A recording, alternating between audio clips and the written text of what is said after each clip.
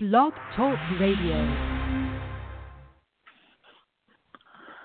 Good evening, everyone. This is Baseball is Good. My name is Corey Engelhardt. I am the host, and tonight the last few episodes have been really fun, but they've been more Major League Baseball focused, and I'm excited for tonight to catch up with a friend of mine who I haven't talked to in person for a couple months, but we're going to maybe focus a little bit more on town ball baseball and amateur baseball around the state. And I'm excited to catch some knowledge from him and some insight for what he does with amateur baseball in the state. And I hope you enjoy listening. My friend's name is Ryan Meehan, and he and I have known each other for a couple of 4 or 5 years now, and I guess time flies, but I'm going to bring him on and he can help with the introductions of himself, and then we'll get the show started. Hi, Corey. Hey, Ryan, how are you? I'm doing all right. How are you doing? I'm not bad. Yeah, it's a good night. It's a little cold out. But... Can you hear me all right? Oh, yeah, I can hear you just fine. Everything coming through loud and clear? Yep, yeah. It's all right. It was a little choppy at first, but I'm hearing you well now. So.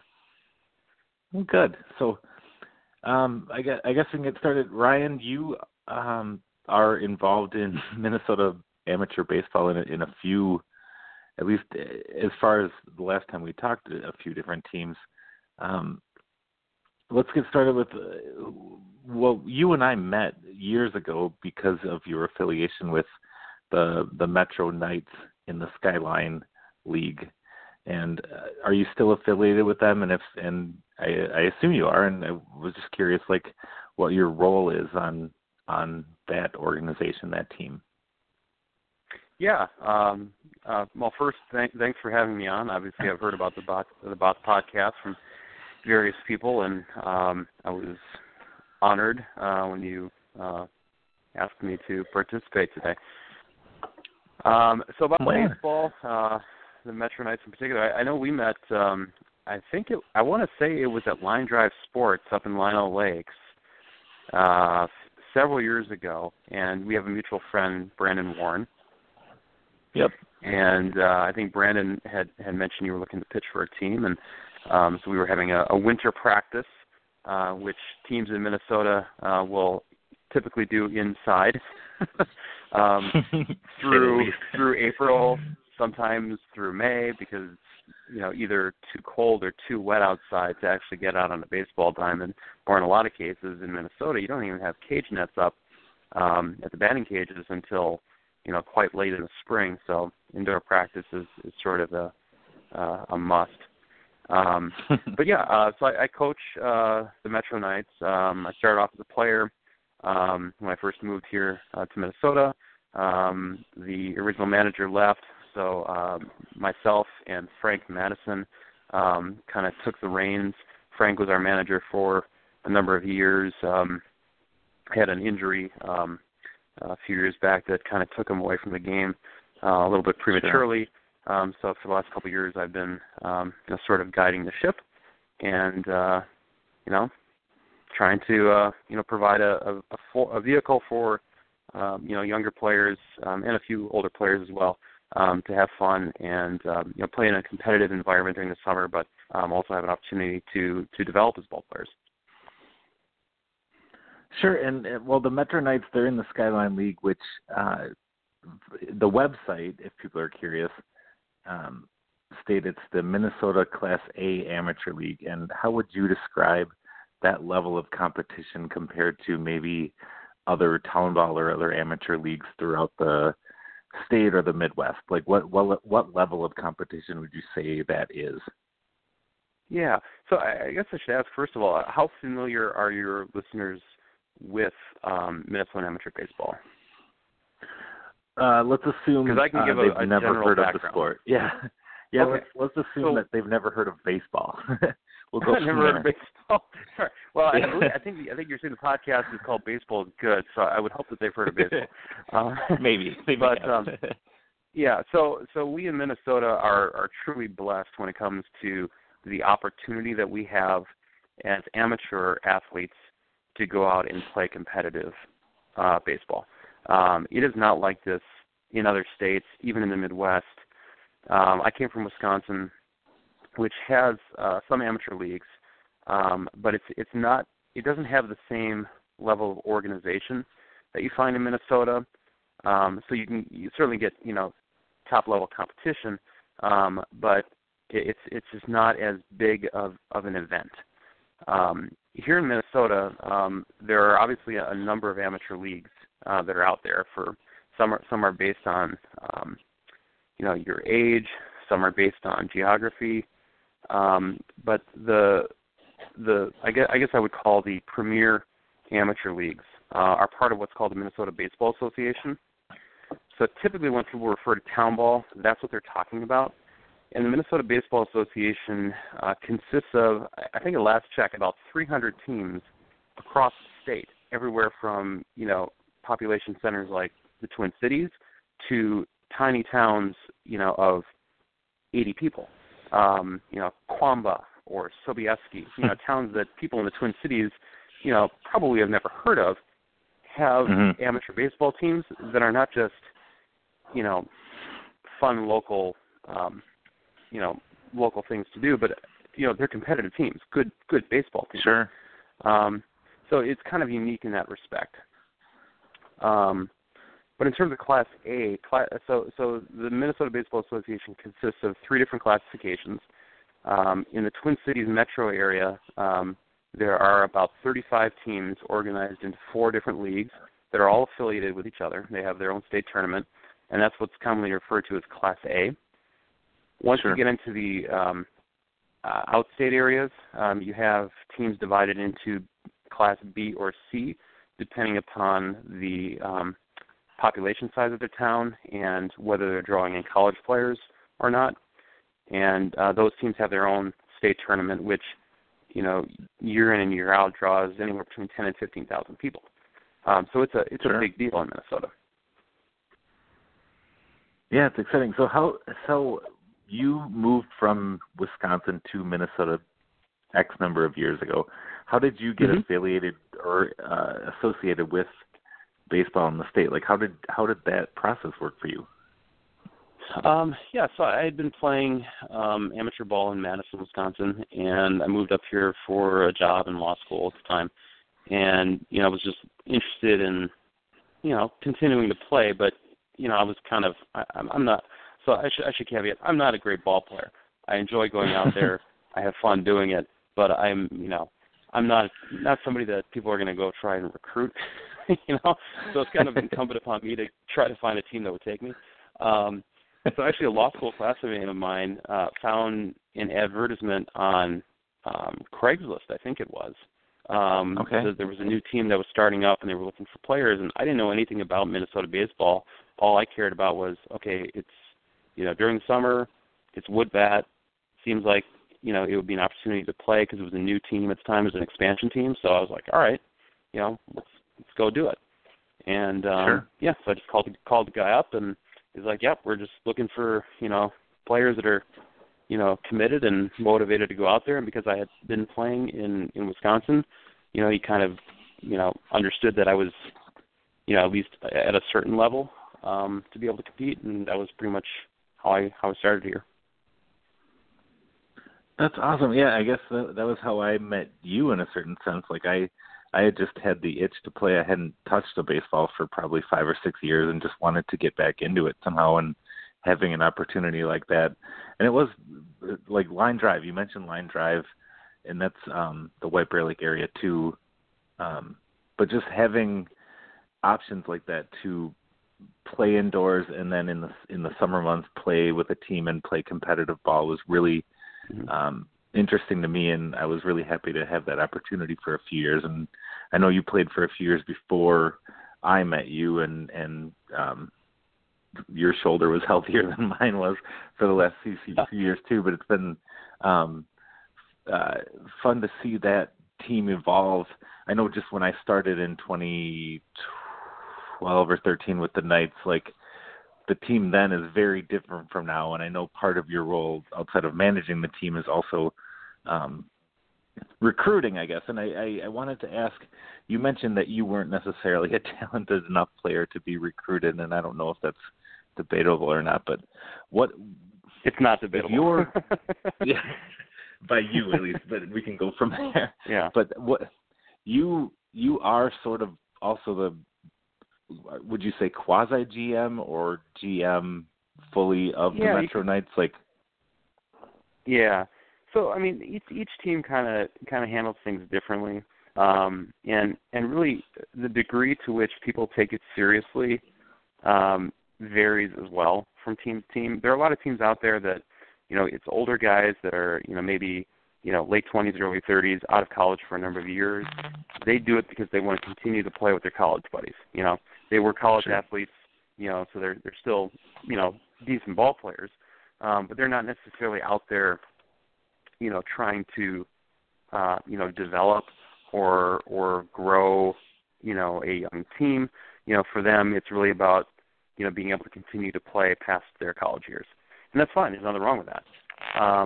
And then there are other teams that are really more focused on development. I wouldn't necessarily say that we're, primarily focused on that because, quite frankly, we don't have, a full-time coaching staff or anything. I mean, the people that do the coaching are players themselves.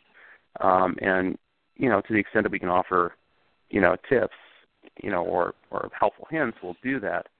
But primarily it's providing a vehicle for younger players to get out there and compete, and really work on things that they may have been, challenged with during the spring baseball season. So our focus, at least the last couple of years, has been on college players. So we try to find a good mix of younger guys that are, first and foremost, high character players. We want people that are good human beings first and foremost, and then second, obviously have a certain level of talent, and hopefully, blend it together with each other. They'll produce a winning environment.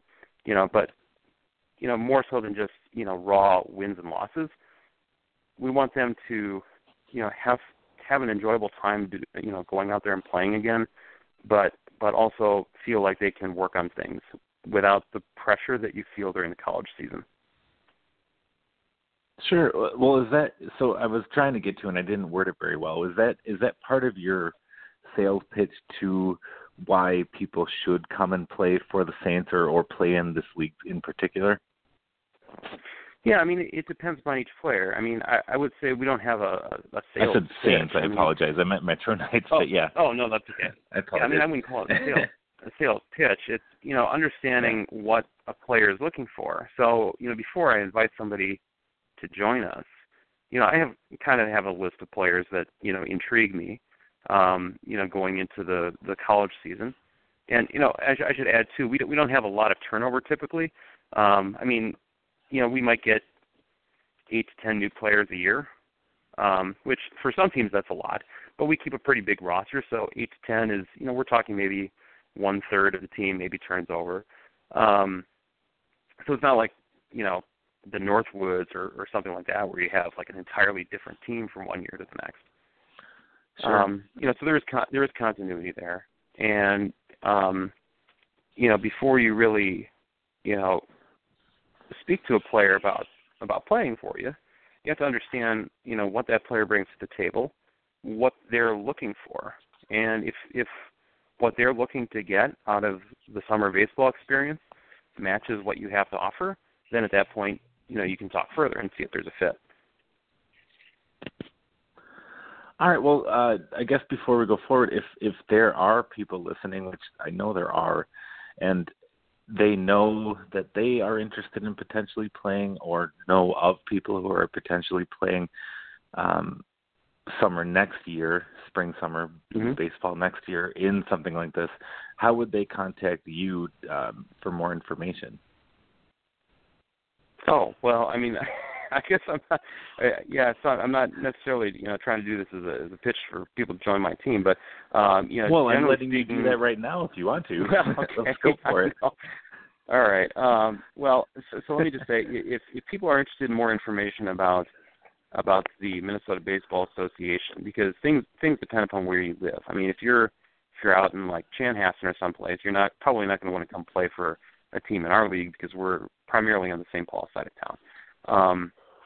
And then there are teams, you know, if you're there are certain rules around where you live. If you're inside the 494, 694 belt line, then there's certain teams you can play for. If you live outside, then there's other teams you can play for. Sure. But generally speaking, if you want to find out more about the statewide organization and what teams might be out there in your town, you can go to mnbaseball.org. I'll just say it again in case people were writing down. Sure. mnbaseball.org. That's the website for the Minnesota Baseball Association. They're also on Twitter. We're on Twitter at Metro Knights.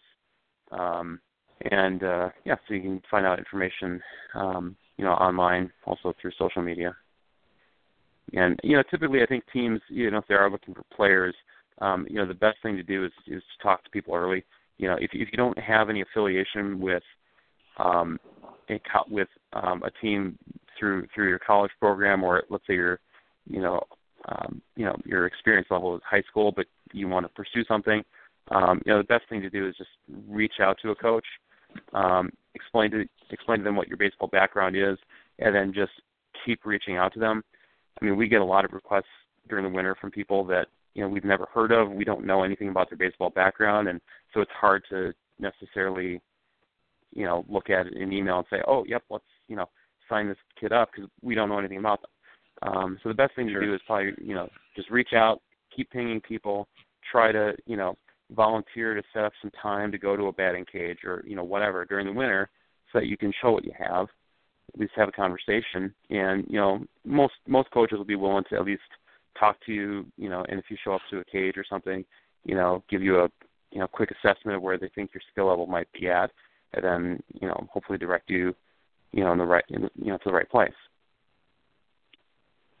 Well, yeah, and just speaking from my own experience, is exactly what I did. I reached out to Brandon, and Brandon I didn't know personally before coming to the first couple of practices with the Metro Knights, but my cousins went to high school with Brandon, so I knew of him, and I knew of him through email. But reaching out and going to line drive when it was still February and March, and we're giving a lot of free advertising to Line Drive here, aren't we? Yeah, that's. By the way, Line Drive does still exist, but it's in Shoreview now, and I think it's appointment only. Oh, but you I have didn't to know Google they them. moved. Oh, yeah. Fair enough. Yeah, they're just off of Highway 10. I don't have the exact address, but yeah, they are still around. Yeah, they're not sponsors yet, but I would love to go there again just to say I was there. I wonder if they still have the batting cage that makes it look like you're facing a real pitcher at the time. I always appreciated that. Yeah, the Pro Batter. Anywhere else. Yeah, I think the Pro Batter. I think the Pro Batter is shut down. For those who don't know, the Pro Batter, or I don't know if that's what it was actually called, but it was basically a simulator that allowed you to ratchet up the velocity to upwards of 90 miles an hour or higher if you wanted. You could program in breaking balls. You could program in sequences of pitches, and then there was like a video simulation as well. So as the ball was being pitched, it kind of showed you a video of a real pitcher going into his windup. It was interesting. I don't think they have it functioning anymore. Sure, and even the idea of that, I think was better than the reality at times, just because you're dealing with batting practice baseballs that are overly used and overly thrown, so sometimes a pitch that you wanted to curve a certain way might not do that like it would in a real game necessarily, but it was still fun to see the option to have that, I guess. But yeah, I don't know that I ever saw anyone actually make contact off of a curveball on that machine. It was kind of Clayton Kershaw type curveball, and it's nobody's touching that. No, for sure. And yeah, baseball is they don't curve or move the same if they don't have seams on them. Right. It's a little bit different. Yeah, and there's no seams to pick up. So I mean, that's obviously a huge difference between facing a live pitcher. You can actually a little bit different. Sometimes you can pick up on that and direct your swing path accordingly. Well, yeah, so my personal experience with the Knights, it was awesome. I loved every moment of it. I hated my shoulder didn't react the way I physically wanted it to. But I always remembered games in April and May being a little bit different than games being June ongoing, as far as being not a 21-year-old college player anymore. And is that still the same way it is, as far as I don't know, the team doesn't really turn over. It's still the same guys, but it was unique in that June comes around, college players are around, and it's a different, for me, it was just a little different feeling. Still loved the experience, still baseball, but it was a little bit different June ongoing as far as what the baseball was like, I guess. Yeah, I mean, it's a different feel, different culture within the team, obviously, when you have, college guys in the mix. There are teams that do schedule early season games in April and May. Those are typically going to be teams that don't feature a lot of college players, at least among the starters. Just because if you have a lot of college guys on the team, they're not going to be available until after their college season ends, which at the very earliest is going to be mid-May. So it's difficult for a lot of teams to schedule early season games. In the last 2 years, because we've been more heavily weighted towards the college players, we haven't played early games the last couple of years. But I know what you're talking about with the early season games. Several years ago, it was actually kind of fun because you could go out to these places, in the middle of nowhere, and there'd be a crowd out for a game, because people had nothing else to do in that particular small town. And, there'd be 50, 75 people out for, an April game because it's like, hey, there's baseball. It's spring out. Let's go outside and do something. Exactly, or have like the food going, or just the crowd. It was always fun to have that opportunity to do that. Do you have like favorite teams to go to, travel to, or favorite parks, baseball fields to maybe get to during the year for the Metro Nights? Yeah, so I mean, there are a handful of teams that we schedule every year. Beyond our conference schedule, which usually consists of about 16 games. We schedule another 20 games beyond that during the regular season. So a lot of those will be against teams from outside of Class A. And inside the Metro, there's not a lot in terms of crowd attendance or any type of festivities associated with the game. But if you go out to some other places, further away from the Metro, especially in western Wisconsin, I mean, you'll get decent-sized crowds, and you'll get promotional stuff going on during the games as well. Osceola is always one of our favorite places to play. They will get out on a good weather day, 200-300 people for a ball game in a town of 2,100. So those are really cool environments to play in. They'll have, I think one year we went up there and they actually were showing The Sandlot on a big screen on the field after the game. So that was the promotional event for that day. I know River Falls has games where they do fireworks afterwards. So it's just a much different type of event out in those areas. And it's always fun to get those games on the schedule if you can. New Richmond, I should add, is another good one that we like to go to. Great ballpark. Good guys on that team, and they're always a fun competitive matchup as well. New Richmond, Wisconsin. Sure. Hinckley. Yeah, I remember. I'll add Hinckley too. I'll give a shout out to Hinckley. Sorry, Hinckley helped us out this year. Yeah. We had a cancellation of a trip up to Duluth, and they had a team cancel on them. So instead of driving all the way up to Duluth, we just went halfway to Hinckley and had a really fun game against them that could have gone either way, and we were able to pull out the win. But it was a fun competitive ball game, and then a couple of us hung out afterwards and got to know some of the Hinckley players a little bit, and beautiful ballpark up there, and again, class organization. So it's always fun to get those games in.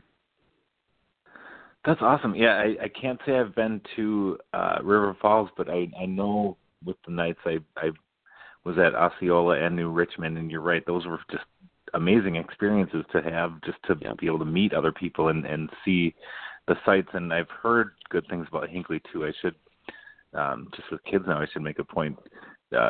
Games like that are a lot cheaper to attend as a fan than major league stadiums, or even like the Saints in St. Paul. It's just something that's a good atmosphere and good experience to take in. Yeah, I mean, if you have little kids, I mean, the town ball experience is a lot of fun. It's, again, within the Twin Cities is a little bit different. It's because you don't have that built-in community feel to it like you do in the rural areas. But if you go, all you have to do is drive 45 minutes out of the cities, and you'll find all sorts of beautiful ballparks with quality baseball, concessions, decent-sized crowd, just a fun family atmosphere. And sometimes they don't charge at all. Sometimes you might pay $3 or $4, but obviously it's going to be a more affordable experience. And then you can walk up to a ball player after the game, and obviously they're not a pro, but for a little kid, do they really care? Yeah, not really. Well, yeah, I wanted to ask, with your role with the Knights, what is it like to get a bunch of guys, maybe 28, 29, 30, or college kids along with it, to get to a game on time, to have warm up before the game? What is that like to organize for you? Like, is that something that now that you've had years of practice for it, it becomes easy, or is it something that, frankly, every single game is a challenge? Well, I wouldn't say that every single game is a challenge, but it's certainly difficult. We use a phone app to kind of track attendance, and so we know who is going to be at each game. So that helps because there's not that worry of we've got 8 guys here and it's 45 minutes to game time. Where is the rest of the team? You know who's coming. People are responsible. They say they're going to show up. They show up. But there are sometimes where you run into situations where, you play a game that's a little bit further of a drive away. And, with summer ball, a lot of the younger guys, they're trying to balance baseball with a summer job. And, I don't know what summer jobs you had in high school or college, Corey, but, a lot of the summer jobs that are available today are crazy hours. You're working at, a golf course, from 5 a.m. till 3 p.m. or maybe 5 a.m. till sundown, or you're, working retail, which, your hours could vary from one day to the next. So, as long as players communicate their availability, we never have a problem with having enough guys because we carry a bigger roster too, or a larger roster. So, we might have a game on a Tuesday followed up by a game on a Wednesday, and there might be a situation where half the guys over there on Tuesday are replaced by different guys on Wednesday because we have a bigger roster. But we find a way to make it work. But the thing is, you just need to get people to communicate their level of commitment before you sign them. Well, yeah, and I know you specifically, your full-time job isn't coach GM of the Knights. Like, you do your own thing, obviously, during the day. You have a full-time job, too. Yes, I do have a day job. But, yeah, you are a lawyer, you said, correct? Like, your job isn't necessarily I'm a pseudo lawyer. Pseudo lawyer? I'm licensed to practice law, but I work a corporate gig. So. Okay, fair enough. So what do you do during the day? Like, how is a day for you set up where you have to work and then also go to a game to make sure that everybody is on time and ready to play? Like, what is that like for you? Do you sleep ever, or? Well, no, not a lot. But it's not. I mean, it's flexible. I mean, as a coach, you obviously have to show up on time. But having said that, we're dealing with adults. We're not dealing with kids. Sure. So there's a certain expectation that people take personal responsibility for being the games on time, ready to play. Now, what that means for each individual player can vary. Generally speaking, we like players to be there an hour before game time because that gives roughly half an hour to hit in the cage, and then, warming up as a team half an hour to game time, doing in and out maybe 15 minutes before game time. But, everyone's different, and depending upon where you're playing, that might not be an option. I mean, traffic in the Twin Cities is not the greatest, and so if you're, going cross town during rush hour, you're not always going to get there early enough to go through a full pregame workout. But, we make it work, and, most of the time, if it's an important game, people are able to adjust their schedules enough to, be there on time and be ready to play, whatever that means for them as individuals. And if somebody's not ready to play, and we got 9 guys there, I'm not going to put somebody that's not ready to play in the lineup. I'm not going to reward somebody for strolling up 5 minutes before game time. Now, sometimes, in rare occasions, you have to put a player in when they show up 5 minutes to game time because you're, playing somewhere in like Northfield, and you got 10 guys, and you've got 6 outfielders, and you don't have a shortstop or something, and then a shortstop walks up 5 minutes before game time. You figure out a way to make it work. But that's few and far between when that happens. Sure. Well, yeah. So, is there just from the last year or two? Are there moments where you're either super angry? I remember how am I? I'm wording this poorly. I remember there was a playoff game with the Knights. At one of the last games I actually attended for the Knights, maybe 3 years ago now. It was against Stillwater at Stillwater, and the opposing team hit players. I guess I'm trying to say, are there moments that you remember coaching wise where you're either just elated or you wish you would have gotten thrown out, sort of thing, that stick out in your memory? Well,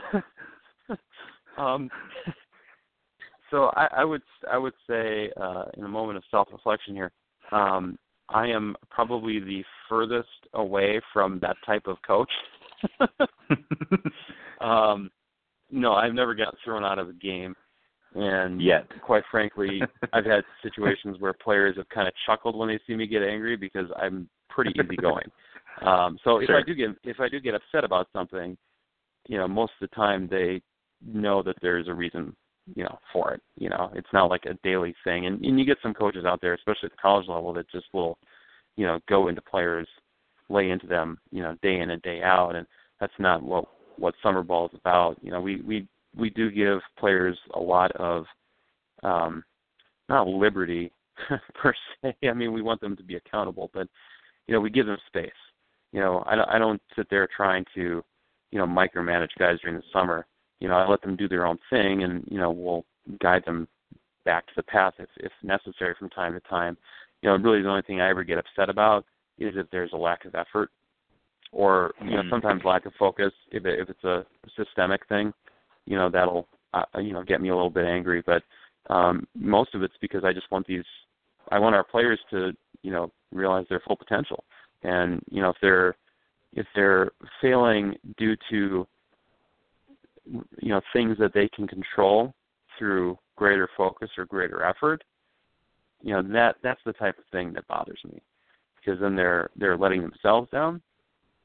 And, we don't want to encourage or facilitate that type of attitude. So, I'll get into players, ear a little bit in those circumstances, but, mistakes on the field, they happen. I'm not going to yell at some guy because he, kicked a ground ball, or, I'm not going to bark from the dugout because a pitcher just walked a guy because he can't find his release point. We'll sit down after the inning and, talk about it, try to get them back on track, but, it doesn't serve any purpose to, just get angry for the sake of getting angry. Except when Stillwater hit a bunch of our guys. Yeah. Well, and I remember so that game context, too because I'm sure nobody. Yeah, go ahead. No, I remember that game specifically too because I was on the bench at that time. I was about to have surgery on my shoulder, and Coach Frank had a different viewpoint of the game, at least as far as what should happen than what you did. It kind of always stuck with me, and I appreciated your viewpoint. Not that his wasn't valid, but I think I leaned more towards how you viewed what should happen going forward in that sense. If that makes sense. And that's I wouldn't say an inside joke for listeners. It was a sort of thing where one person's viewpoint was, well, let's just start hitting people because that'll change everything, and your viewpoint was more of a let's get the umpire to protest or get something to change. Yeah, exactly. Yeah. Yes, well, that's what I remember just to set some about context. That. Yeah, just to set some context for listeners. So it was a playoff elimination game, and our opponent kept hitting our batters. Like, I think there were 6 hit by pitches in the game, and it's one thing to say, okay, maybe the guy on the other side is just wild, but this was multiple pitchers, and the guys that they were hitting were guys that were you were questioning whether or not it was intentional. You have a base open, and you decide to drill our cleanup hitter in the back. Stuff like that, where you're just scratching your head like, okay, that ball just didn't get away. Our starting pitcher got hit twice in his throwing arm while he was batting. So, stuff like that, where you just start, at a certain point, you're like, okay, somebody needs to step in and put an end to this, because it's, clearly there's some intent behind it. But at the same time, it's an elimination game, so your job is to win the game, to survive to see the next round. And so it doesn't serve any purpose to start, hitting guys on their side in retaliation, when you're trailing in an elimination game. So it is what it is. There was no retaliation because that team folded after the season anyway. And I don't necessarily condone retaliation. Yeah, I don't. Well, they're back now, but it's a completely different team under different management, and they're actually a bunch of really good guys on the current Stillwater team. So no complaints about the current version of their team. But there were some hotheads on the team that we were facing that day, and so it just gets a little chippy, and there's really no place for that. It's summer. This isn't life or death stuff. We're out there to have fun, and when you're throwing at guys and risking getting guys hurt because of that, it's silly. So yeah, I completely agree. At the time, even, it didn't make a lot of sense because you're down 3-4 runs. Like, putting more guys on base, to me, just on the base level, didn't make sense. But anyway, I'm glad you remember that game. I'll throw that. Yeah, I was one of the guys that got hit, by the way. Yeah, but that was one of your, or is one of your. But I stood in there. Well, right, yeah, I stood in there and I took it off the elbow. Sure. It was fine. I was cool with it. We need a base runner, so. Yeah. Well, yeah. So I wanted to ask one. So the one question I've asked everybody on my podcast so far that I'm interested to hear your answer is, why baseball? Like, how, I guess generally, like, what got you into loving baseball as a kid? Like, was it a family member, friend, looking up to players on TV or live? Like, what do you remember, like, a moment where you realized I really like the sport, or is it more maturation over time? Like, why do you love baseball, I guess? Yeah, so I think it definitely matured over time. But the thing two things that sparked it. One, for Christmas one year, actually 19. Oh God, I'm going to date myself if I tell you the year. I was 8 years old. You and I are the Dodgers were in the World Series. So better. Yeah. The Dodgers were in the World Series that year too. And I remember my uncle, who is big into sports. He's actually the commissioner of the WEAC conference, which is the D3 schools in Wisconsin. But he was always into sports, so anytime he'd get us, my brother and I, like, gifts for Christmas, they'd always be sports related. And so that particular year, he got my brother and I these baseball card albums with baseball cards, and we didn't follow baseball at all. Other than, it was on TV with the Kirk Gibson thing and Oral Hershiser's scoreless inning streak, and so that kind of connected the game for me a little bit. And then the other thing was my great-grandfather, who played semi-pro ball back in the 1920s in the Milwaukee area. Actually played with a former Black Sox for the 1990 Black Sox team. And every time we'd go visit my great-grandparents, he'd always ask, "Did you boys bring your gloves?" And it was just, something that cool way to connect with him. I mean, he was obviously, very old. As a kid, it was just kind of cool that you had that thing in common. And he actually, on one occasion I remember, I don't know if it was like a Labor Day party or a Memorial Day party at my house, and we had family over, and he was there, and my brother and I were just playing ball in the front yard, and he came out, and he's like, "Oh, why don't I hit you boys some ground balls?" And so he starts hitting us ground balls in the front yard. My dad runs out, and he's like, "What are you doing? You're gonna kill yourself." He's like 88, 89 at the time. He's swinging the baseball bat. So it was just a fun thing to have in common with him, and because he could connect, to the game, from decades ago. Players that we think of now that are legends that it's hard to relate to a Babe Ruth or a Lou Gehrig, but I mean those were his contemporaries. Guys that he obviously didn't play with, but those were the baseball stars of his day, and to be able to connect to that and have a living connection was just a really cool thing that certainly spurred my interest in the game. Sure, I understand completely. Yeah, my grandpa played Northern Minnesota town ball back in the day, you did some research on that recently, if I'm not mistaken. Yeah, a little bit, and I need to get up to World Roseau area to do more research on my own. I've kind of depended on people sending it to me through email, so I'm going to need to get up there again. But yeah, just hearing it, I'm kind of with you there as far as the experience. My grandpa's favorite player of all time was Lou Gehrig, and just hearing the stories about, he didn't play with him, but he played town ball at the time, and the players he played with, and that time that's a big part of why I got into baseball too, and it's fun having that connection to family in a sense, also through the sport. Yep, absolutely.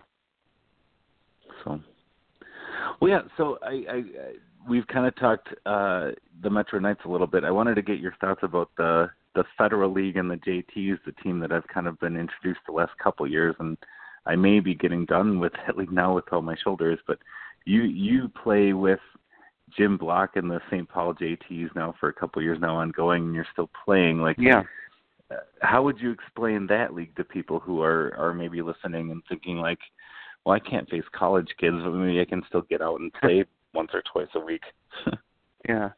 Well, just first, it's a caveat. I mean, the Minnesota Baseball Association, at least in Class A, does have a very heavy college tilt today. 10 years ago, that may not have been the case as much, but certainly today, the level of competitiveness has gone up significantly. And so right now, I would say probably 2/3 of the players in our league are playing college ball somewhere. Okay. Or recently played college ball. They're just a few years out of college. So that's kind of the level set of where the talent is there. But having said that, I mean, it's not a prerequisite.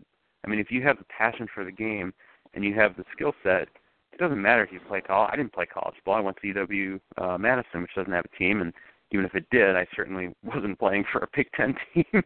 I would have been lucky to have a bench spot on a bad junior college team. But the point is, if you have a passion for it and you have dedication, there are places to play. So even if it's not in the Class A of the Minnesota Baseball Association, there are other town ball leagues around the area, that have different degrees of competition. Some are more akin to high school level competition, and if that's where your skill set's at, that might be a better fit. There are Sunday only leagues, where people show up and play a doubleheader on a Sunday, have some fun, and that's a pretty low amount of commitment. So I wouldn't want to discourage anyone if they're sitting at home thinking, well, I'm not a college player, I have no there's no way I could get into this. There are places for you to play, and you just have to do a little research sometimes to find out where that might be, and maybe trial by error in terms of finding a good fit. But on the topic of the JTs, sorry, I kind of went off. Sorry, no, I appreciate it. Yeah. Yeah, so the JTs are a little bit different. So there's, I mentioned there's a lot of different ways that leagues are structured in Minnesota, some by geography, some by age. So the JTs are part of a 35 and over league. And there's also a fall iteration of the JTs, which I think it's 30 and over, although that's flexible. Like players, if they're in their 20s, there are a certain number of players that can be on a team. Anyway, I won't go into the intricacies of the rules, but the point is it's shifted older. It's definitely not college. But having said that, you get a lot of really talented ball players that are just in different phases of their baseball careers.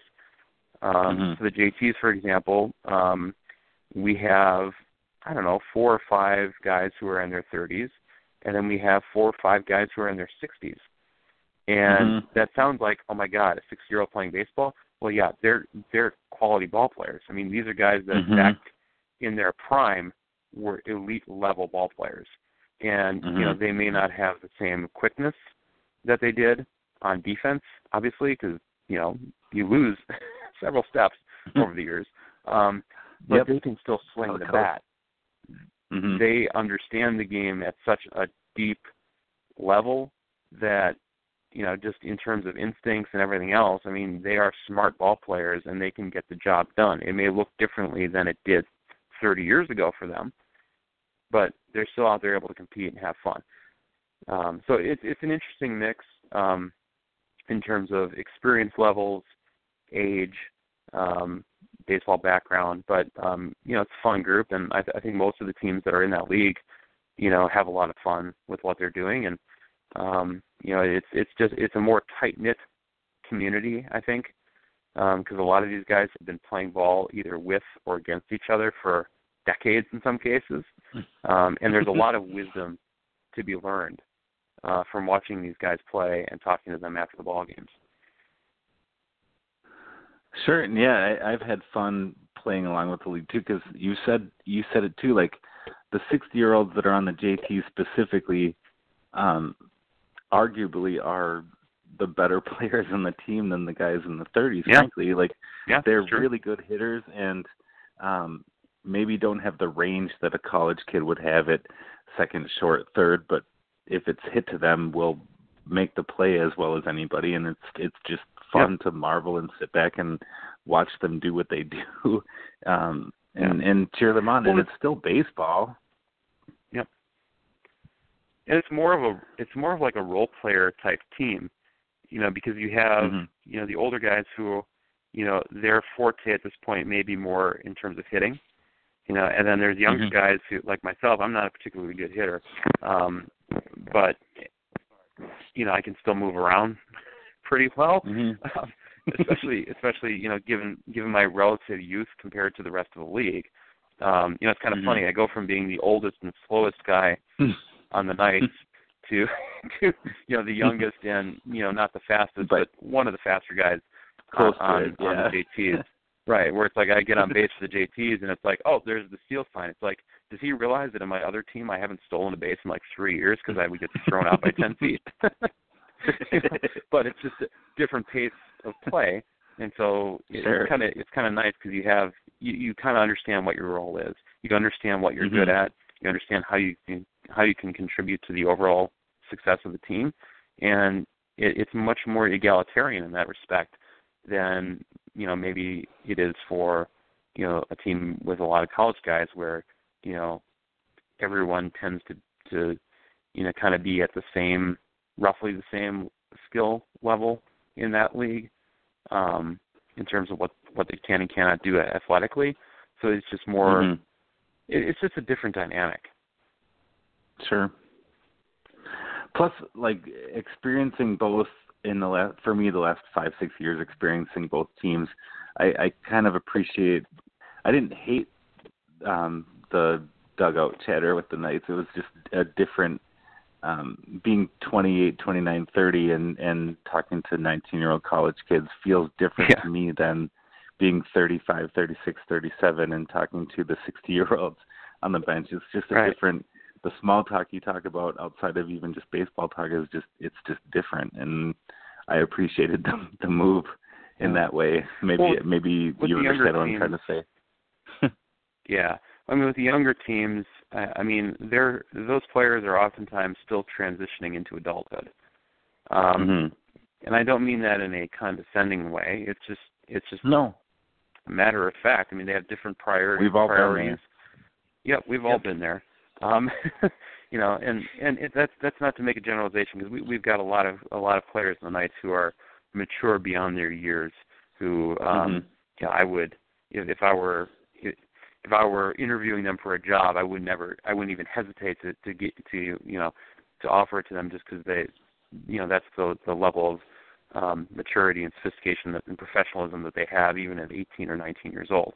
But generally speaking, you deal with an 18 and 19-year-old versus a 35-year-old. There's going to be a difference in terms of attitude and approach to a lot of things.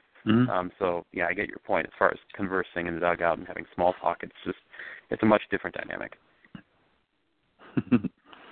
Well, yeah, talking to someone who's 65 and has kids who are out of college that are older than kids on the Knights is just a different worldview, I guess, in a lot of sense. And it's still baseball, and it's fun. Like, that's what I love about the sport, frankly, because you can be basically any age and still be a part of it. And I appreciate having the opportunities here in the state of Minnesota for a lot of reasons, and that's one of them. Yeah, it truly is unique. I don't know if there are other states in other parts of the country that maybe have, something like this, but if there is, I haven't heard of it. And certainly when you look at the surrounding states, I mean, Minnesota does it really, really well. Wisconsin does it okay. There are a lot of teams. There's some fun places to play, some good competition. But it's just not at that same level of organization and sophistication as you see here in Minnesota. Sure. Perfect example. I'm sorry, so. No, you're fine. I would say perfect example. Several years ago, Team USA, the 18 and under Team USA, traveled through Minnesota on their way to Thunder Bay for a tournament, international tournament. And they played a handful of games here in Minnesota. I think they probably played the Saints. They played a couple of all-star teams comprised of players from our leagues, and it was a competitive ball game. I don't know. I think Team USA won each of the games, but I know the game that they played against the Class A All-Stars, it was a one-run game. Lance McCullers, who just pitched in the World Series, closed the game out. Sure. Francisco Lindor was in the lineup. I mean, so obviously they were younger. They were 17 years old, or maybe they were 18. Sure. I'm not sure how the age that works for 18U, if they can be 18 or not when they play for it. But the point is, these are guys that were the cream of the crop of high school players. Many of whom have gone on to play professional baseball. And they were able to, the Minnesota amateur players were able to hang with them. So you don't always get that, and that was obviously an all-star team, but there is some very good amateur baseball, and it's just such a privilege to be able to participate in it and continue to be involved. And I would say anyone that's out there that is looking to continue their baseball career beyond college, or even if you weren't a college player but really love the game, there are ways to get involved, and it's definitely worth pursuing. It'll be a rewarding and fulfilling. Yeah, no doubt it was for me, absolutely, and I know it is for you with the two teams that you're affiliated with. But yeah, it's fun to have that opportunity. I second everything you're saying. So, I had one other question, and not really baseball related, but you. Well, actually, I have a few other questions, but I don't want to go too long on your time. But you are the either first or second person I've ever met that is into a 1,000-plus-year-old sport called hurling, and I was hoping you could give a quick synopsis of what that sport is. And are you still playing that? Yeah. So baseball takes priority for me because now that I'm in a coaching role, it's hard for me to say, oh, sorry guys, I won't be at the game on Sunday. As a player, there's more flexibility to do that. Be like, hey, coach, I got to miss this game. So yeah, at least the last 2 summers since I've been coaching, I haven't had the opportunity to play hurling during the summer. I do a little bit in the fall, although this fall was kind of weird with scheduling. But yeah, it's an Irish sport. So here's a good way to think of it. Imagine if you went to a college football game, Ohio State and Michigan, right? At Ohio State, and you've got 100,000 people out at the football stadium to watch that game. Instead of Ohio State versus Michigan, the game is between Stearns County and Chisago County. That is how big hurling is in Ireland. It's treated as an amateur sport, and all of the teams are organized by counties, and the counties in Ireland are generally pretty small in terms of population size, and you'll get like tens of thousands of people out to watch a match between 2 counties. In terms of the sport itself, it's got elements of field hockey, lacrosse, baseball. It's hard to describe. I would just recommend, if you're interested in learning about it, YouTube it. There are highlight videos you can watch. The gist of it is it's the size of 1.5 football fields. It's 13 players on each side. You have a stick that's kind of like a lacrosse stick, except there's no basket on the end. It's just a flat paddle.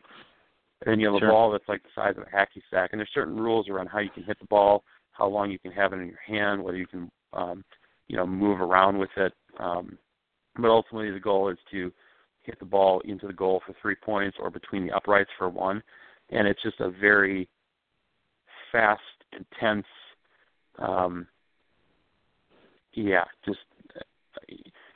there's a lot of physicality to it. You'll get your cardio, and just leave it at that.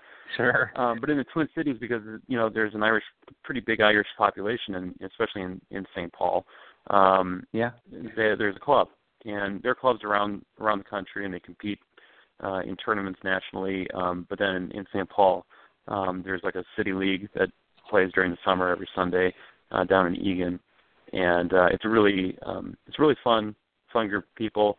Very welcoming. People of all ages and skill levels are invited to play. It's co-ed, and it's just a lot of fun. It's the Twin Cities, Robert Emmett's hurling club, and if you look them up on Facebook, you can find out more information about them. All right, or I might do that. They have a display at Irish Fair every year. Sure. I know you've mentioned that, and a former coworker of mine mentioned that she played at the Irish Fair too, and it was just I haven't seen a match yet, and it's just one of those things that certainly sound interesting to me, I guess, more than anything. So, who would you say you knew that somebody? A former coworker. I haven't seen her in a couple of years now, actually. Gotcha. And I don't even. It's not worth podcast time, but yeah, she's married now, and I don't remember her married name. Megan? So Megan, I don't remember what her married name is now. Caddy? So this, that was her maiden name. I just can't remember what her married name is now, and I haven't seen her in a couple of years. But yeah, she played too. So it was either you or her that told me about the sport first, and I was always just a little bit interested about it, and I kind of wanted to give it a go as far as attendance at some point. Mhm. Yeah, no, it's a ton of fun. Sure. Well, yeah, God, we're coming up on the hour. One more time, how about you go over the website for if people are interested in looking into participating in town ball baseball in Minnesota? Yeah. And then maybe who you are. The Minnesota Baseball Association website is mmbaseball.org. And like I said, there are 300 teams across the state, so chances are your town has one. Within the metro area, things are a little bit more fluid. Generally, players will choose to play with, friends from college or friends from, the various travel teams that they've gotten to know growing up. So it's not as town-centric in the Twin Cities. But there are a lot of teams to choose from. So if you have the ability and have the inclination to do it, you can probably find somewhere to play. Yeah, and I recommend it. There are very worse ways to spend your time in the spring, summer, fall months in Minnesota.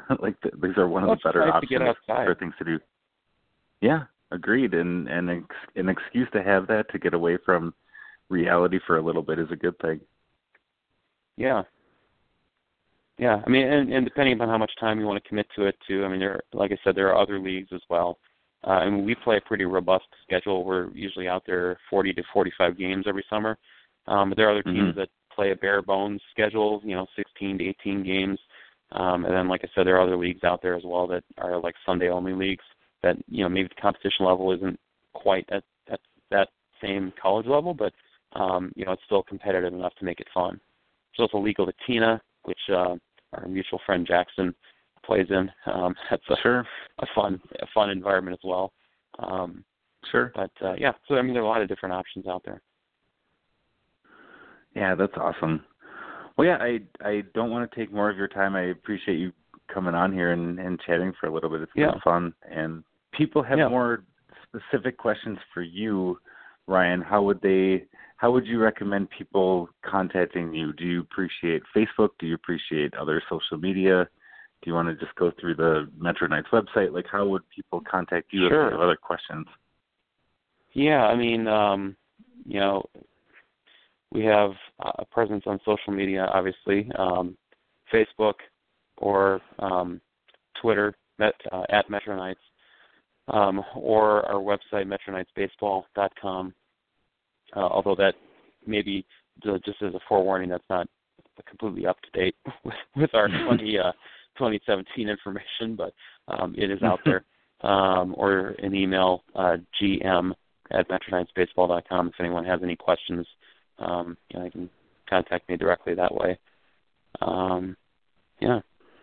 Also, I want to give a quick shout out to my beautiful girlfriend Maggie, who may be listening. Sorry.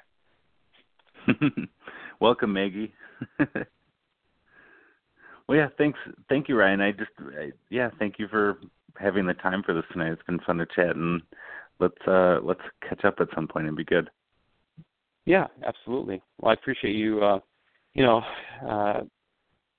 Trying to gut it out on the mound this summer with the JTs. I know it's always frustrating to have to deal with injury, and that's one of the things that as we get older, all of us have to face in some capacity or another.